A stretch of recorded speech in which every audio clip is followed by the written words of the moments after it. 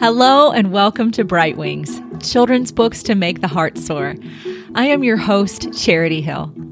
The purpose of this conversation is to help mothers and fathers identify books that will liberate their children to embrace truth, goodness, and beauty. Perhaps you, like me, are eager for any news of hope. And I'm going to tell you, dog stories are full of hope. In fact, I'm going to tell you a dog story right now.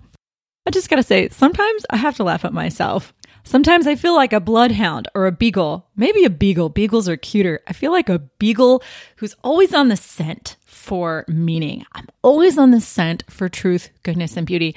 And I'd never leave home without it. So what inspired this podcast was a few weeks ago, we took our dog to the veterinarian.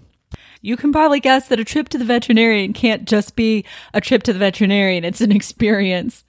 It becomes an opportunity to reflect on things. And that's what we do here. That's what we do here at Bright Wings. So if you just want the book list, go to the show notes. And that's okay. Sometimes you need the book list. But part of what we do here is we think about the reasons why we read what we read. And so let me tell you about this trip to the veterinary clinic. It's a low-cost veterinary clinic. That's the attraction. And you cannot make an appointment. They serve patients first come, first serve. You're not actually allowed to line up outside the clinic doors. You're supposed to wait in your cars. You can anticipate that this scenario might set up clients to be tense and competitive. But being a bit competitive myself, this didn't scare me. And so I had to get my children up really early on a summer morning because we wanted to be first in line because later on in the morning we had orthodontist appointments. So all that to say, stakes are kind of high, and patrons of this veterinary clinic could definitely have some tensions with one another, some competitive spirit going on. But once we finally got our numbers and took our seats in the waiting room, and let me tell you, it's hard surfaces, very loud, could be stressful, right? So we were sitting in a somewhat small, U-shaped waiting area, waiting our turn to be seen by the vet. And I was enjoying myself hugely. People were trading stories about their dogs. They were sharing information about their dog breeds. My kids, I had all four of them with me in this cramped situation. They were carefully petting dogs. We got to see some really amazing breeds. We saw a puppy that was like 50% genuine wolf. We saw a stupendously enormous Rottweiler. But every human being in that room was really present. Every human being in that room was really paying attention to all the other people and their dogs. Everybody had two hands on their dogs. And it was my best experience in a long time in being in a crowd of strangers where everyone was exhibiting like a lot of openness. There was just so much observation going on. The crowd of people was very open to sharing stories and understanding people's situations in life. And the dogs in this room, it was largely dogs, were a vehicle for people to encounter people. So I'm sharing this with you because the situation had potential for headache and hassle and even animosity all over it. But actually, I came home from that day getting in at the veterinary clinic. I came home from that day with my husband. I was like, yeah, it could have been awful, but I actually had a really great time. And I began to reflect on what made this so great. Obviously, all these conversations. And I thought, how did all of those conversations transpire? And I recognized two things. The first was so simple, it's almost easy to miss. And it's this. People needed to have their hands on their dogs. And so their phones were put away. And so we were actually waiting for something together. And we were actually together and not distracted from waiting and from one another by phones. And the second thing that made this encounter in the waiting room of the veterinary clinic so remarkable and even possible is the effect that dogs have on us. And I don't mean that they just kept our hands busy. C.S. Lewis gives us an insight here in his book, The Four Loves. It's actually from the chapter on charity. He writes, "To love at all is to be vulnerable. Love anything and your heart will certainly be wrung and possibly be broken. If you want to make sure of keeping it intact, you must give your heart to no one, not even to an animal. Wrap it carefully round with hobbies and little luxuries. Avoid all entanglements. Lock it up safe in a casket or coffin of your selfishness." And this was what gave me reasoned hope This is what renewed my hope in humanity, is that all of us in that waiting room were not safe from having our heart broken. We all did love something, even if it was only an animal. All of us in that room were vulnerable to love, simply because we own and care for a dog. And our pets were making possible a genuine encounter with reality. Our pets were making possible a genuine encounter with each other. On that note, let me tell you about our dog. Our dog Penny is named for Penny Meyer from Trenton Lee Stewart's The Secret Keepers. Our dog Penny is quick and cheerful and kind and good. And like Penny Meyer, so smart. And of course, our Penny is also copper colored. Since Penny became our dog, she's shed light on and fur on the question of, who am I? We really discover who we are in relation to another, even an animal other. As C.S. Lewis points out, we're vulnerable. Relation makes us vulnerable, but it also is so enriching, right? It's not merely vulnerability means you're vulnerable to wonder. So in really paying attention to who and what a dog is, we also discover more about who we are. There are 3 outstanding themes that Penny has shown me. And the first is joy. Dogs show us the joy of existence. They show us that it is good to be. Penny, you good little thing, I'm glad you are. Next time you pet your dog, tell them that. Right? I think the joy of existence is there every time you pet your dog. Dogs show us this, that existence is as play. The second theme is dogs, especially puppies. Oh man. Show us how good it is to be embodied. Gosh, isn't a puppy the most wonderful example of how beautiful and good it is to be a body? Everybody loves puppies. They're wonderful just as they are. You want to touch their little rounded bellies and stroke their silky ears. And children who are so tactile, love to pet a dog. And our dog is just so willing to be petted. She is one of the most social dogs I've ever met. She always wants to be with us, is willing to be petted all the time, but isn't pushy about asking us to pet her. We're talking about an embodied presence that in some sense communicates a self. And through its touchability and through its own initiative is able to, in a certain sense, participate in human life, albeit as a dog. You know, things like you can see dogs offer their bodies to comfort you. And what are you doing when you are comforted by them? You're petting them.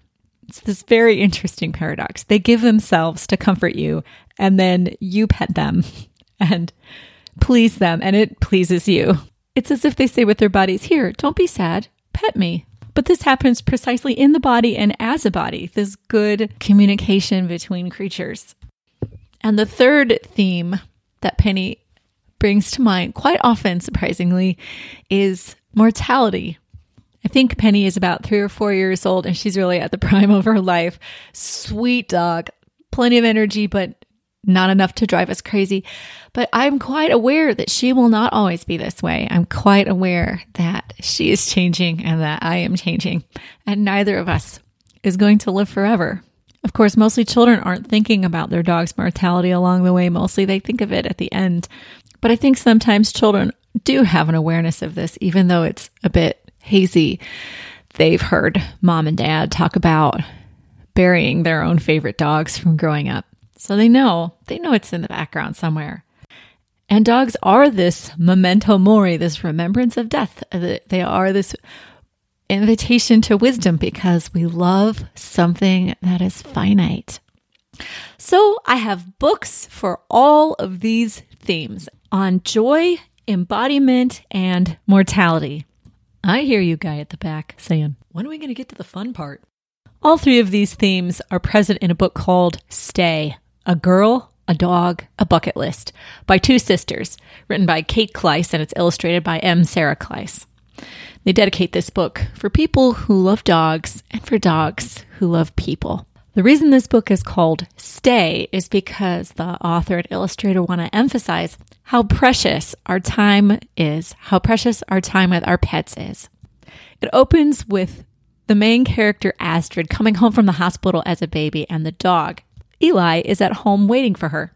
For a while, Eli is bigger than Astrid, and finally, Astrid catches up and gets taller than Eli, and Eli says to himself, yes, but I am older.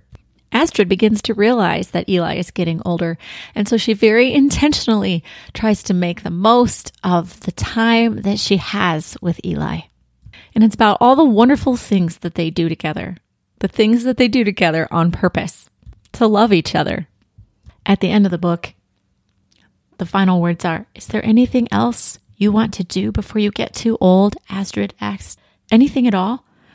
"Whatever it is, I'll add it to the bucket list." And Eli is laying on the couch, and Eli says, "This. Just this."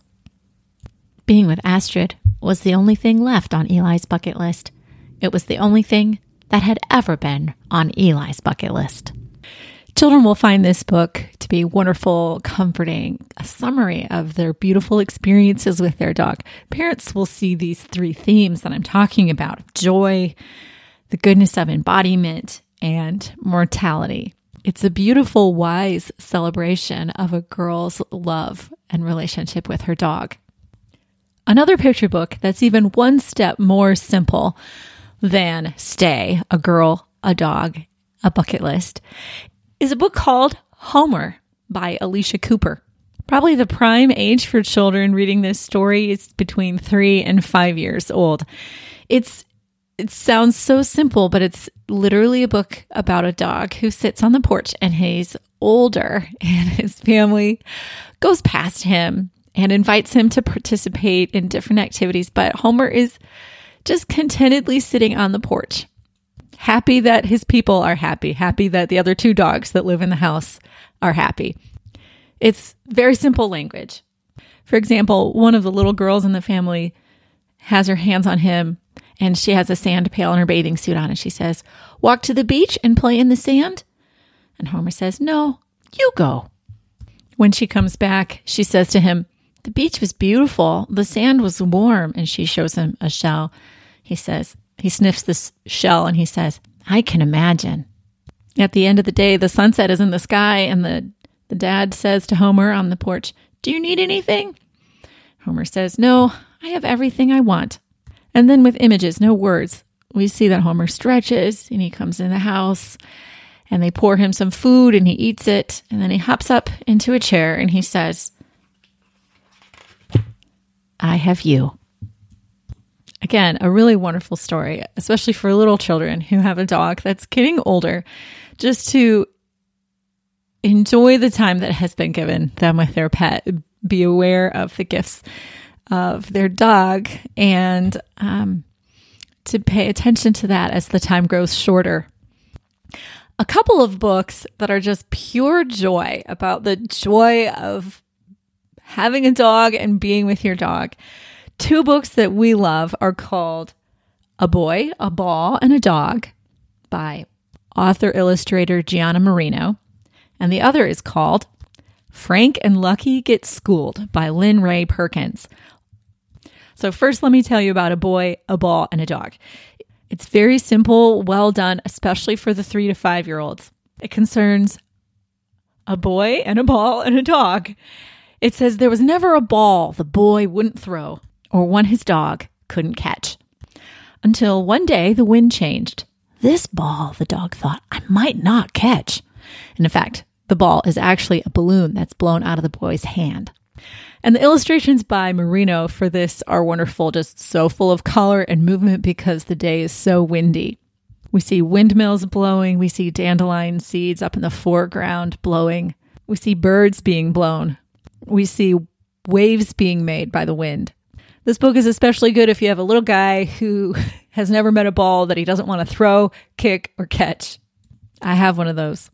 And then this second one, Frank and Lucky Get Schooled by Lynn Ray Perkins. This is a book I've been wanting to tell you about for a long time. It's awesome. The book is really pure joy. It shows us how when you pay attention and are present to one area of your life, all these different bodies of knowledge you discover overlap with each other. And it's all done through the relationship with this boy and his dog. The boy, Frank, has a terrible day, and at the end of a soccer game that gets rained out, his parents take him to the dog shelter. They'd been thinking, about getting a dog, and they take him to the dog shelter, where he picks out Lucky. So on one of his most unlucky days, he picks out Lucky. And when Lucky was lost and found, he got Frank. They were both pups and they had a lot to learn. So first, they learned about each other. Then they went off to school. Lucky went to his school 10 times. Frank went to his school thousands of times. Still, Lucky could always help Frank with his homework because Lucky did a lot of learning on his own. For example, Lucky, this is the dog, was very interested in science. Who isn't? Science is when you wonder about something, so you observe it and ask questions about it and try to understand it. And so we have these just charming cartoon-like things where we can see Lucky's thoughts as Lucky dashes around outside through all these different environments. Meadows, grasslands, burrs. He runs through snow. We see Lucky wondered about squirrels and deer, bees and porcupines and little birds. He observed snow and rain, mud and grass, ponds and streams. He asked questions. Can I catch it? Can I eat it? Does it feel good? Is it my friend? What is this stuff? You like worms? I like worms too. When Lucky got home, he helped Frank learn about botany, which is science about plants, and entomology, which is science about bugs. The time Lucky wondered about skunks, he and Frank learned about chemistry. There's this delightful scene about math and fractions. For example, it says, when it's nighttime, how much of the bed is Lucky's and how much is Frank's? As you can see, this is fractions and percentages, and the answer changes throughout the night. I have rarely encountered a book so full of wonder and so full of joy at the interrelated relationship between different bodies of knowledge and how natural it is for children to explore these, especially when there is a connection that runs between them. For example, Lucky the dog. What impresses me about Frank and Lucky Get Schooled is that this showing of the relationship between different bodies of knowledge and the delight in it, it really is delightful. It's not heavy-handed, didactic, preachy, irritating. Like, hey, these things are related. No, it's just so natural. Just such a beautiful story and funny. The author has these tongue-in-cheek statements to the reader, but also there's an other quality of funny in that you get to hear Lucky the dog's goofy dog thoughts. Now, turning to middle grade fiction, I have to tell you, I finally read Lassie. I actually stayed up pretty late reading Lassie in preparation for this podcast, and it was good, but not worth staying up for. I was thinking, Lassie, it's iconic. It must be classic. It must be something to have stood the test of time. One of my main conclusions about it is that it was written for a particular time and place, and it pleased the people of that time. And it's really the movies that lent it long-standing appeal. So Lassie Come Home is written by Eric Knight. It was first published as a short story in the Saturday Evening Post in 1938. And it was turned into a novel and published in 1940.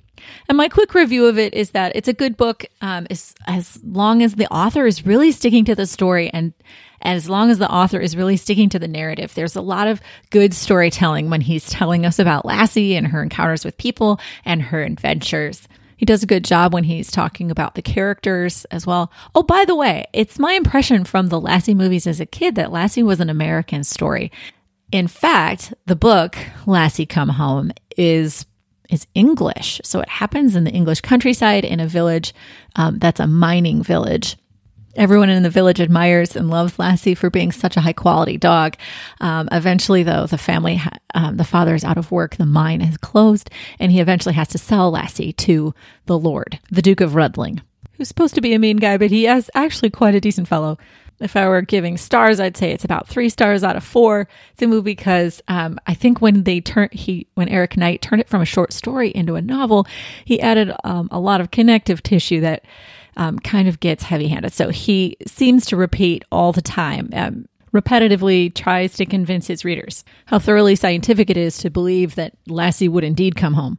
After every one of Lassie's adventures, the author wants to convince us why it is instinctual for dogs to have this homing sense, this instinct to come home. So after Lassie has an adventure trying to get back to her family, the author asserts again what is motivating this dog and what is behind her heading home each time. at 11 o'clock at night, I was sort of like, let's move on. Like, let's stick with the story. We trust that Lassie's going home. And we either believe it or we don't. So let's just move on with the story rather than repeat sort of the natural science from 1940. The somewhat lovely but simplistic thinking behind Lassie is that dogs make life better, and without them, life is worse. So the main character, Joe Caracola, the boy in the family, associates all his family's good fortune with the times that Lassie is with him and all of the unhappy times as a result of Lassie not being with him. Next, it's a little bit of a quirky pick, but The Dog Named Tock in the Phantom Tollbooth by Norton Juster is a dog that is concerned with meaning of time and insists that we use it wisely. One of the contributions that Tock, the watchdog, makes to Milo's mission to rescue Rhyme and Reason is one of the first things he does is he helps Milo appreciate the power of the present moment. When Milo asks, "Can you help me?" to Tock, he says, "Help you? You must help yourself," the dog replied, carefully winding himself with his left hind leg. "I suppose you know why you got stuck." "I guess I just wasn't thinking," said Milo. "Precisely," shouted the dog as his alarm went off again. "Now you know what you must do." "I'm afraid I don't," admitted Milo, feeling quite stupid. "Well," continued the watchdog impatiently, "since you got here by not thinking, it seems reasonable to expect that in order to get out, you must start thinking." Not only does Tock help Milo start thinking, but he also encourages Milo to understand the value of time. That there is a lot of it, but it's very precious and it's valuable, and how to make the most of the time that he's given. Lots of meaningful fun to be had in the Phantom Tollbooth. I just read that within the past year or two. One book that comes to mind when I think of our relationship with dogs and how they allow us to explore the theme of joy is the novel by Wilson Rawls, Summer of the Monkeys. The relationship between the boy, Jay Barry, and his dog, Rowdy, is wonderful. The way they trust each other and the way they try to round up those monkeys that were loose in the bottoms. It's such a great story, full of a lot of laughs too. Part of me prefers Summer of the Monkeys actually to Where the Red Fern Grows, because the ending of Where the Red Fern Grows, while it's even obviously much more about the dogs, it does end with so much poignancy. So Summer of the Monkeys, Where the Red Fern Grows, excellent reads. Now these next two books, these are much grittier reads, and I am thinking of Sounder by William Armstrong and Old Yeller by Fred Gibson. These are much harsher human stories, harsher in the ways that people are treated in these books and the things that they suffer, as well as what the animals in these stories suffer. Sounder and Old Yeller and the sacrifices that they make for their families can perhaps be related back to this theme of embodiment. What these dogs have to give is their very lives in situations where their human families are hard-pressed and strained. What's so remarkable to me is how different these two older books are from anything written lately on dogs. Much different way of seeing dogs. These dogs are lauded and honored for what they have done as dogs, rather than lauded and honored for how human-like they are. Now, in a really beautiful, that isn't to say there aren't beautiful books like this. So the next book I want to suggest, the final book I want to suggest, is a beautiful book by Patricia McLaughlin called The Poet's Dog. And there's hardly an author like McLaughlin who can write a book that is almost entirely poetic in the way that she uses her prose. Teddy is the name of the poet's dog, and the poet assures Teddy that even though Teddy can understand words, there are only two kinds of people that will understand when Teddy speaks: poets and children. This short novel concerns our vulnerability. It's precisely our vulnerability that makes us capable of accepting and giving love. But with vulnerability and love comes the problem of risk. Will I be loved in return? And who will take care of me? So Teddy encounters two children in a snowstorm, and he has to help them find help. And helping them also helps him to confront his grief at losing his poet, Sylvan.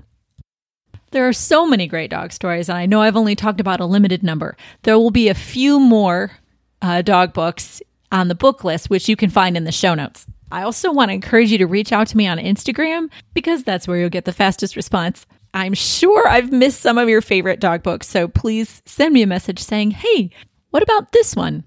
And if you would be so kind, would you please rate this podcast? I hope you've enjoyed thinking with me about how wonderful dogs are. Perhaps you're a dog, and these books about dogs will help your family to explore themes of joy, embodiment, and mortality.